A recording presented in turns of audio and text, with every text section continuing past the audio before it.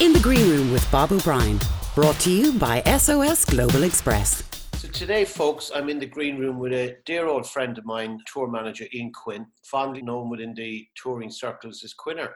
Quinner's been in the industry for well over 37 years, from when he first landed a role as wardrobe assistant for Paul Young. And that was fresh from his days as a butler to an English lord. Yes, a butler. Hopefully more about that later.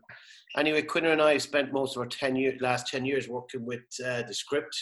I have to say, over a combined 60 years of touring between us both, Quinner's kept me more entertained and amused on a daily basis than anybody I've met in the industry or had the privilege of working with. Quinner, here we are again, sitting chatting. Yes, indeed. Yes. Yeah. And first of all, will you give me what room you're in so I can open a tab? Yeah. 333. 333. So when all this kicked in, you were working with the lads with the script. You're in the middle of a tour. That's correct. We had one UK show to do at the end of the touring run, which would have been Newcastle, but they decided to finish after Aberdeen and get home, because they've got families and friends and whatnot, and they just didn't feel right being out on the road. So we literally got a couple of double drivers up to Aberdeen, and I went back to Liverpool on the crew bus, and the lads went back to London, obviously on the band bus. And that was it. And since then, it's just been WhatsApp or message or the odd phone call. And then we keep getting dates. They're talking about next year now. So at the moment, I think there's still 2 shows showing us going ahead in September. But like everybody else, we're just going to have to wait and see. And I know you guys, you were on a tour. You were going to be on a tour campaign till I think July or August. And from when we last chatted in Dublin, you were going to go on to Delamitri. Delamitri were going back on tour, wouldn't they?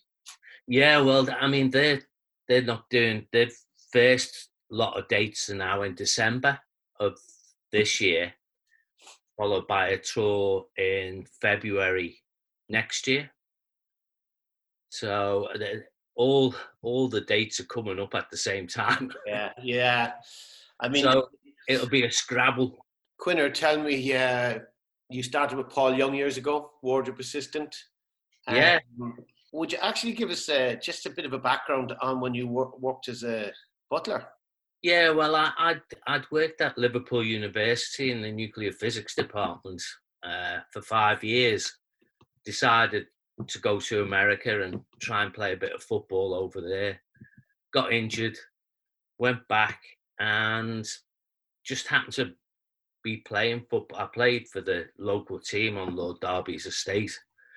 And one day I was going to borrow a fancy dress outfit off one of the footmen. And he turned up Friday afternoon and said the valet had packed his bags and gone. So the guy behind the bar goes, "You could do that, Quinner." And I was like, "No chance." I said, "I've seen upstairs, downstairs." Anyway, a couple of pints later, I told them, if you're short or you need, I'll give you a hand doing whatever.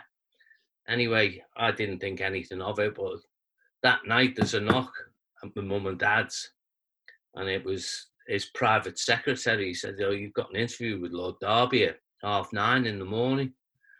I was like, "Bloody hell, okay." So I got on the old treader, cycled up there, and I knew all the park because I had friends who lived in it. I used to be the paper boy going up there. So I sat down with him and we had a chat, and he said, "Oh, so-and-so McPherson, the butler, will show you how to do this." And thing. He said, "Can you move in on Tuesday and we're going to Australia on Friday?" I was like, "Yeah, okay." And from going there for 2 weeks to help them out, I ended up there 5 years later, running the place, and with Danny, who's just retired now. And it was great. I met a lot of interesting people, learned a lot about food, learned a lot about wine, and learned a lot about traveling. You know, it was the first time I'd kind of flown properly, you know, with him, first class with him. And we went out to Australia. And I remember going to the Siebel Townhouse where we used to stay a lot in Sydney. And it was always my favourite hotel. And I used to see this guy sitting in the corner of the bar. And I used to think, God, I wonder what he does, because he's in here every night and he's like my host. It only turned out to be Dennis, the head of Sony in Australia. Oh, Dennis, yes, of course. Dennis Hanlon, yeah. Yes. And, you know, it was great. I remember going back there with Paul for the first time.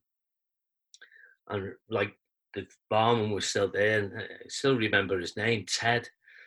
So we were in there, and all these rock bands used to stay there. I remember being with Lord Derby, and Kiss was staying there, and all the kids were outside with the paint on, and he's like, bloody hell, what's going on here? But yeah, I remember going back with Paul, and then obviously Dennis was the MD of Sony, and getting to know him. And then I remember being there with Andrew Strong, and Andrew and Balaam had to go and do the Grammys. So we all had a week off in the Siebel Townhouse. And the first person I met was Keith Floyd, one of my heroes. I ended up drinking with him for a week in the hotel. And then actually, me and Mrs. Quinner went to stay with him at his pub down in Devon, and became great friends with them, you know.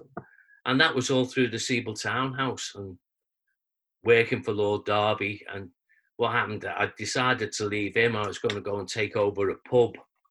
And Jimmy Madden, who you know, yes, as well, we'd done DJ stuff and PA stuff as lads, because he got done for drunk driving, so I ended up driving him around. And he'd just taken off with Paul Young with Wherever I Lay My Hat.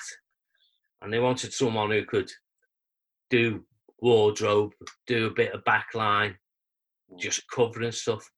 So I went down, had the interview, and started in Hammersmith Odeon, I think it was then.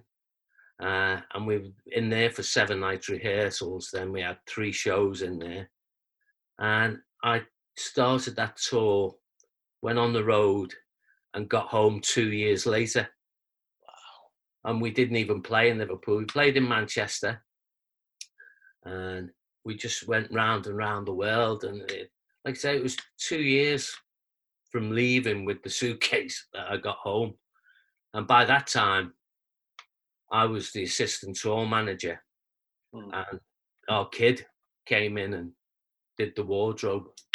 So he was Quinner the Shrink. was that his start then in music?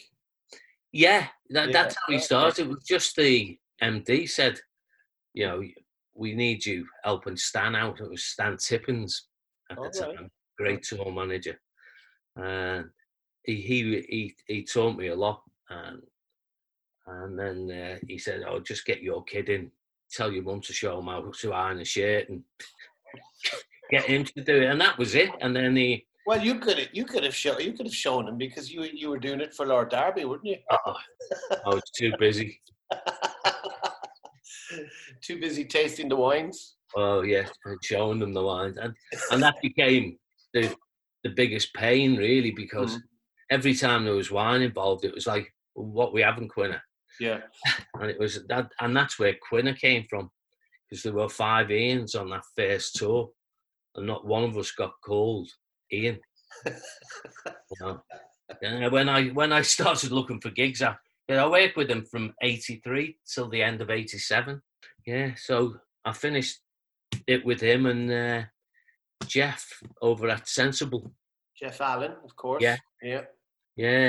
There's Jeff. He was playing drums with Barbara Dixon, and we used to go in Sensible a lot, or John Henry's, and Easy High was another place up the road and around there, and we'd we'd see a lot of it, and he said, "Oh, she's looking for a tour manager." So that was my next job, and then from there it just snowballed.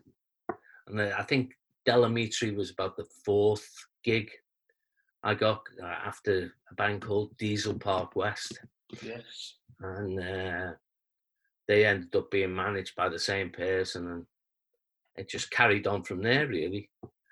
We've had some fantastic nights where those old stories with Lord Derby in the early days came out, things when the royal family visited and stuff like that, and you just don't come across them very often in the touring world. No, well, you know, I'd looked after the Queen, Prince Charles, Princess Diana, and we were just talking last night, the kids were watching that SAS programme with the celebrities, and Paris said to Amber, "No, my dad used to look after them, and I used to look after David and Bill Sterling, who started it all off."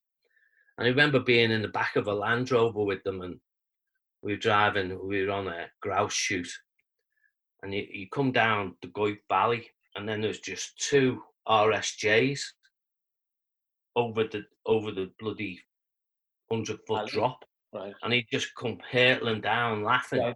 Drive across, like not at me and you. We'd be going at 2 miles an hour. He was doing 4 and then up the other side, and I'd be sat there with 2 shotguns, all the show. He'd just be screaming, laughing. I was like, oh. You could just see him in his long range, and they hadn't changed. They'd be out squirting each other with the soda siphons and all coming through the windows.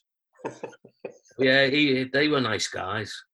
And a lot of people, we were very careful about who was coming.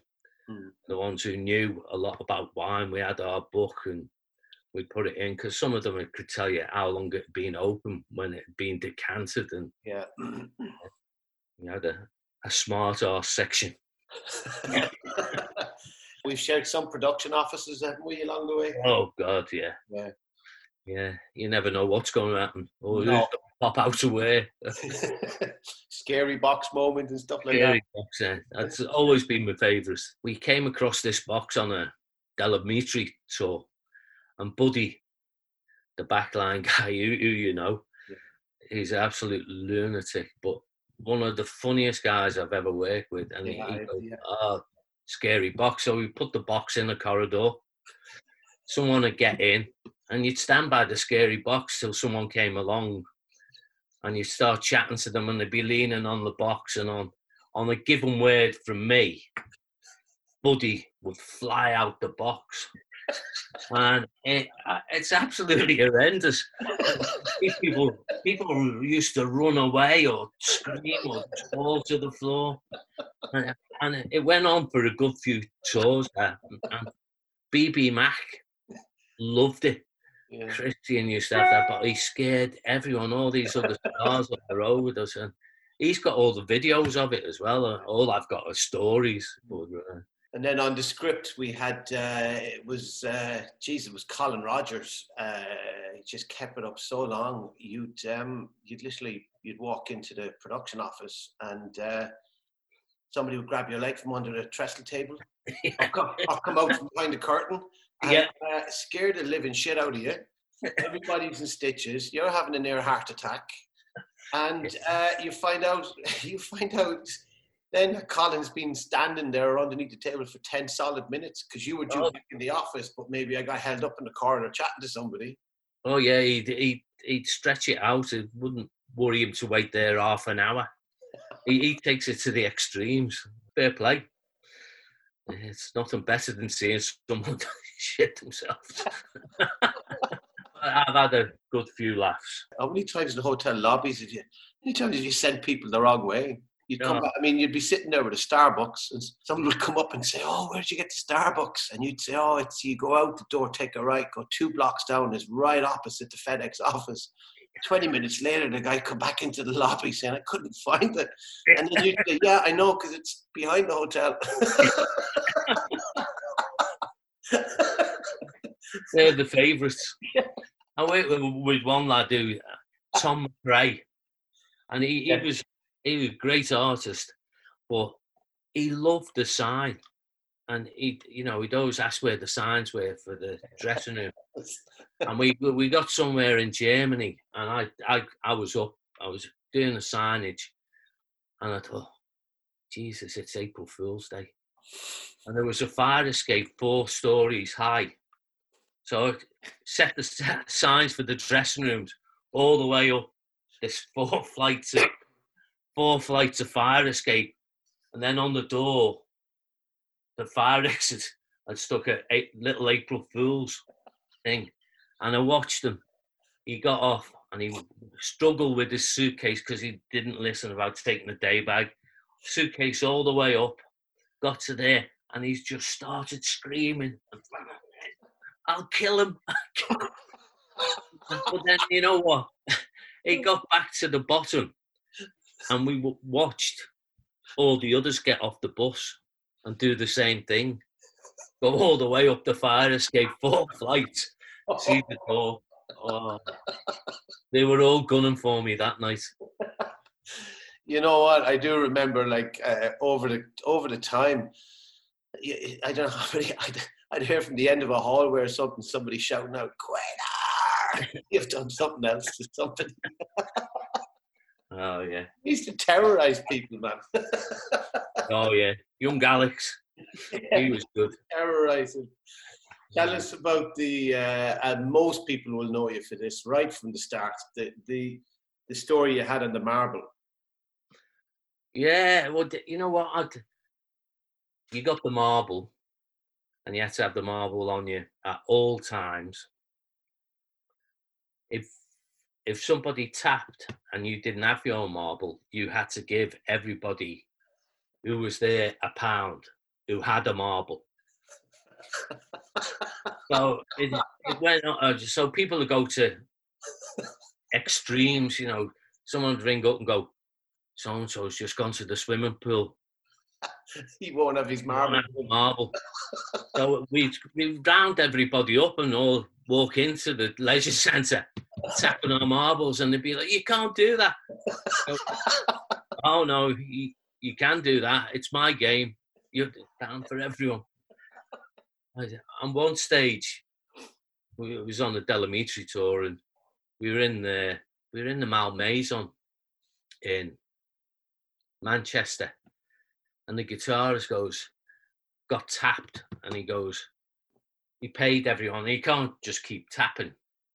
So he goes, that's it, I've paid you all. That's it, done, all over. And he was quite thrifty with his money.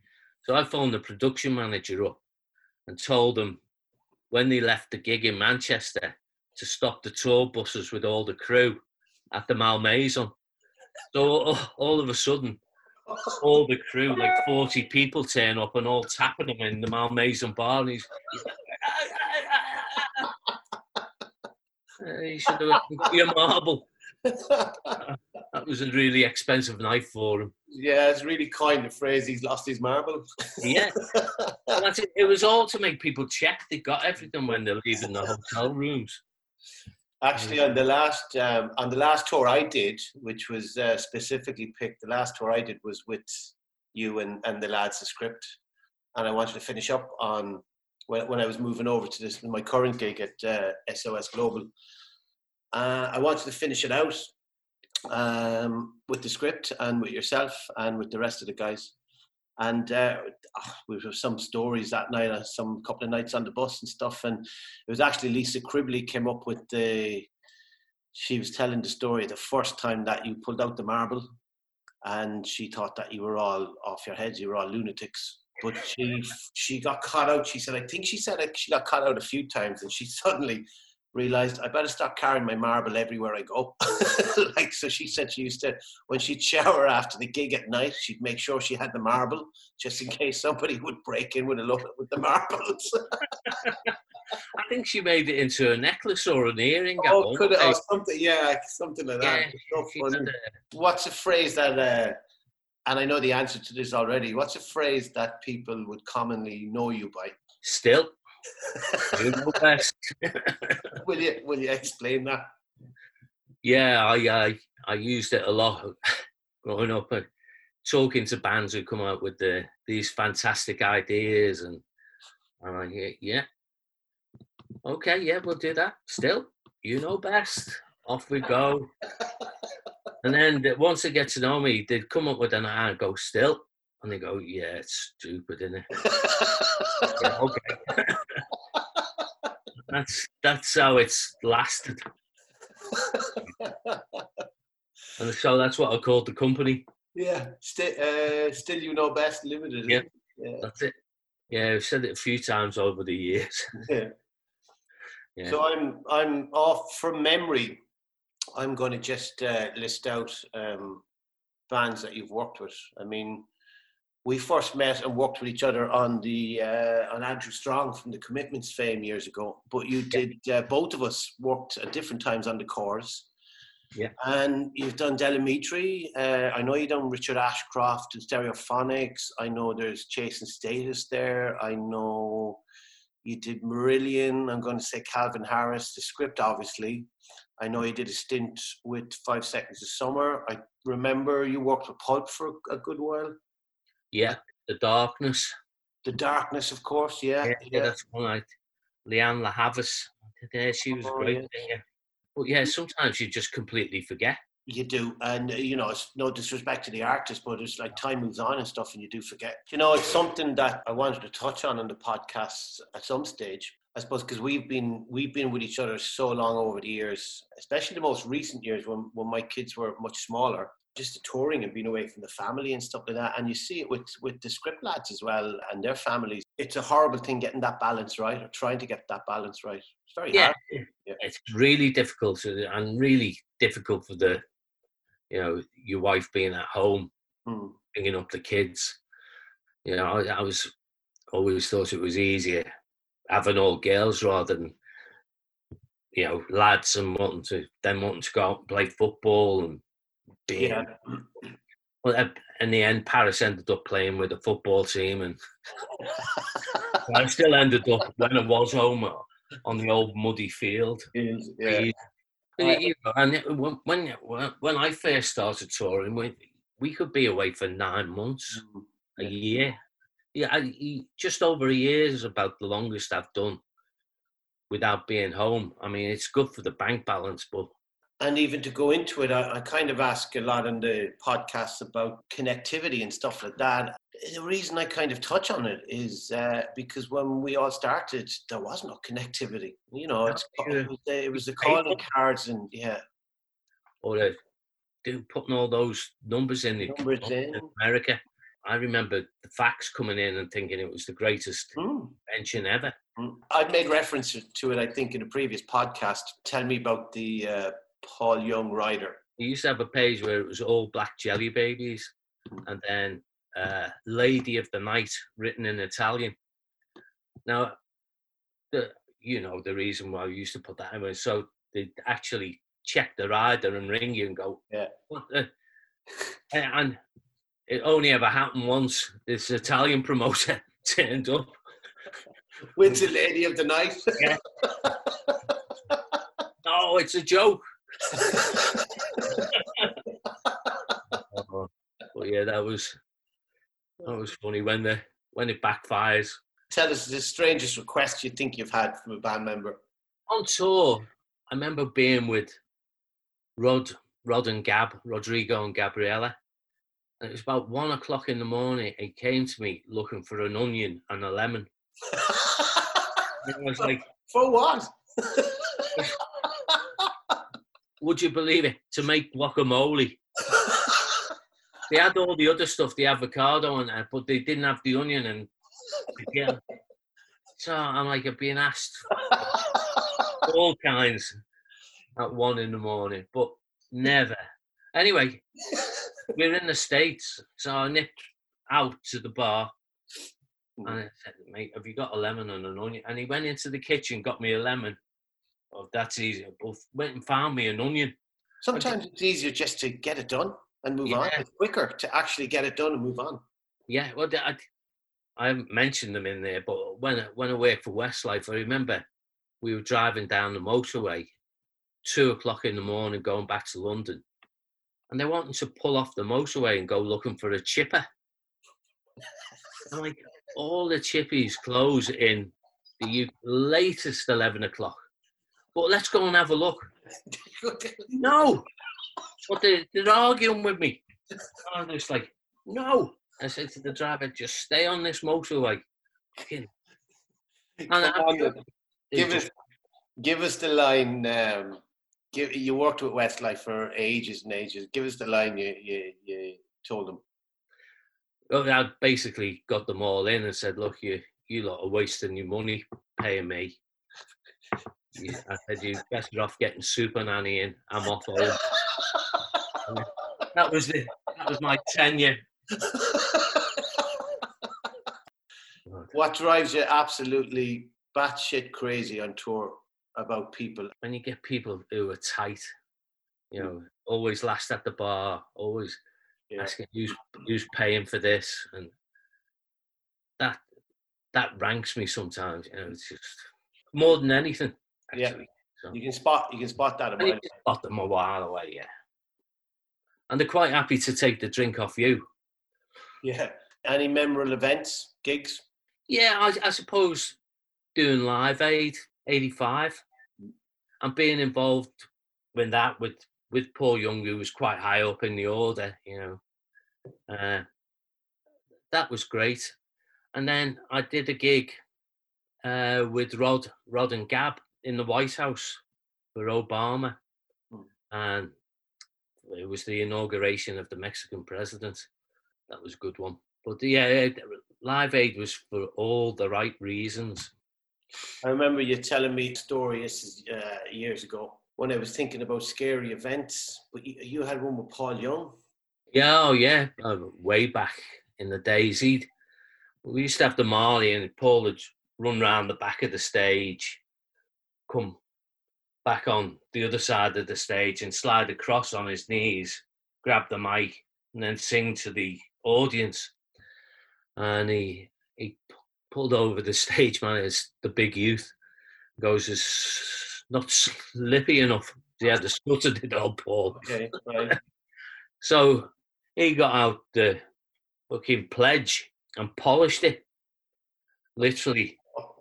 The next night he comes off and he took off. He went straight off the front of the stage into the pit.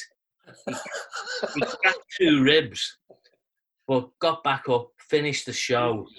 We flew to LA the next day, which was like a 36-hour flight. We went via Hawaii, God knows. And then we met this Sikh, and he was Michael Jackson's chiropractor, and he tweaked him. He was a good old guy. He was great. Were you around when Paul did that stuff with Zucchero? Yeah. Yeah, that was a massive song, wasn't it? Yeah. An album you did. Yeah, he did an album with him, and back in, I think it was about 1986, Paul recorded an album in Karamate, in just outside of Milan. And we were there for 6 months, and Zucchero used to come down. They'd record stuff together, and in fact, I think it was the last thing Jeff Porcaro ever did. Oh, the drummer. Yes. He played on Paul's album, and we were in that castle in Milan. Honestly, Paul's first album, No Parlay, cost £47,000 to record, and I think we were at 67,000 on the food bill. Alone in Italy, alone. Yeah. I think I came back like 2 stone heavier. Quinner, when you fly, I'll a window seat, and before you answer that, Steve Chapman has asked me to make sure I ask you that question. Okay. Window seat for me. Why? Something to lean against. Look out. Just, rather if you're on the end, there's nothing to lean against. Yeah, it's definitely always a window for me. The reason Steve Chapman said that is because we were chatting about, he was joking about the fact that sometimes he's known that you've just done, in order to keep people happy, because people are whinging about where they're sitting in the plane and they don't have their seat selection, you've swapped with them and you sat in the middle seat just to keep them from whinging. You couldn't listen to you moaning anymore. All the way. And he said you've handed people your boarding card and just gone, just sit in my seat. The tour will be a much better place if you do that. Oh, there you go. Yeah. Wheelie bag or backpack? Wheelie. Yeah, I tried the backpack once. Didn't like it. Unsung heroes on tour? Caterers. I always watch them there, slaving away, sweating away, running around. And always in the best of form? Yeah. But it's always, catering is just, it's the heart and soul of touring, isn't it? Yeah. Yeah. You know, I've been on tours. The catering's shitty. It doesn't half affect the tour. Oh, yeah. And it's pretty difficult to get a shitty caterer these days, you know. Yeah. Unless you're doing one-offs and you don't know. If you're on a tour, we all know who we like. So it's I'm sorry, I'm laughing there because I'm remembering the story. We were in the Roundhouse in London I think we were doing the iTunes event. You know what I'm going to talk about, right? And Minnie, if you're listening, you guys were queuing up for catering, and off you go, tell the story, Q. Yeah, I got to and they got to the counter, and the guy said, "Well, what do you want?" And I said, "Hey, Minnie, was it the lasagna you said that shit?" And the girl's like, "What?" He said that, and he's going, "What?" And he's panicking then. He's absolutely mortified. She calls out the chef, and he's like, "What's up with that?" I said, "Oh no, give us the shrimp thing. Yeah, don't." He said it's shit. He's like, "Okay." And we had the same caterers in Brighton. That's right. Minnie wouldn't go in. He went to the chippy. They're the little things. Oh man, so funny. I was sitting there waiting for you to get your food and sit down that day, and I just saw Minnie, and he nearly choked, and he was mortified. Yeah, the ground opened up around him. That was definitely one of your better moments. Oh God, yeah. If you were to buy a ticket, who would you go and see, and why? You know what? I got into the Sugar Hill gang. If I could see them in New York, I'd just be one of those great nights for me. You know, I've seen a lot of great shows over the time, but just something about them that I really, really enjoy. Mm. So, if they got back together. Quinner, September the 11th, where were you and what were you doing? You know, I was thinking of coming off the road, actually. I was with a T-shirt guy and this guy who had a hotel in Glasgow where we used to stay.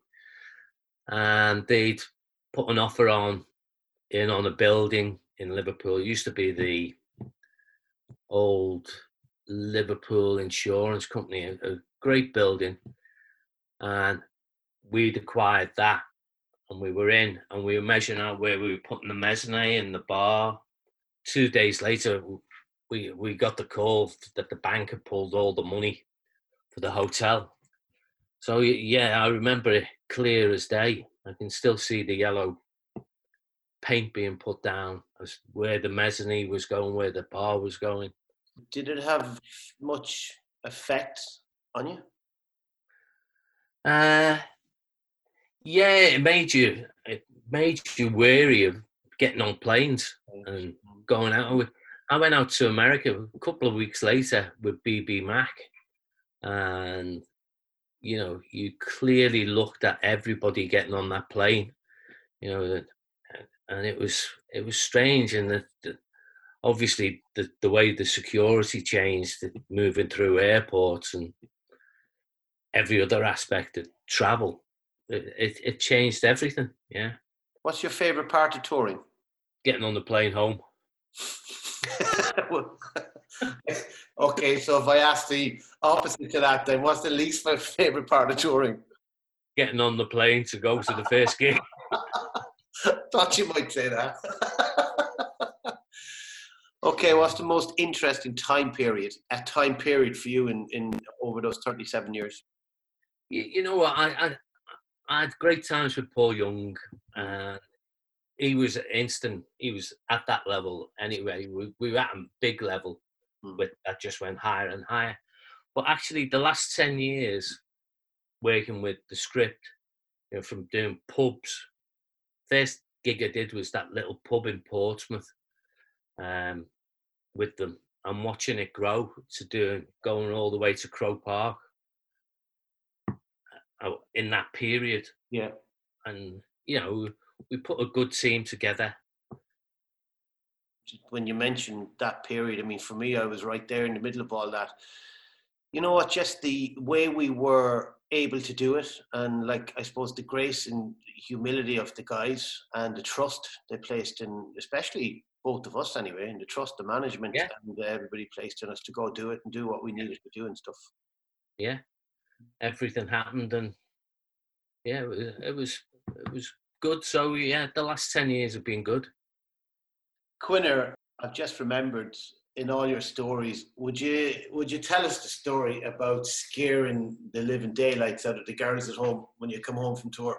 Yeah, well, the one thing I have at home is a Danny mask. As in Danny from the script? Yeah. So I stick that on, and lo and behold, they think it's Danny coming into either the bathroom, the bedroom, or the screen, and it works every time. Wasn't there one story, because I remember when Paris was out on tour with us, she used to tell us some great stories on the tour bus at night, and she told us one about the girls when they'd go into the shed, I think, or the attic to get something out, they'd go in pairs for fear that you'd be hiding behind some doorway and you'd scare the living daylights out of them. Yeah, they turn all the outside lights on, and they do go in pairs. But I've got an old scream mask. That's very handy. Get them on the way back or on the way out. Every time.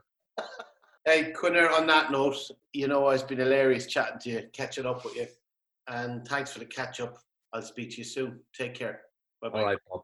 Cheers. In the Green Room, sponsored by SOS Global Express, proudly supporting the frontline efforts throughout the COVID-19 pandemic.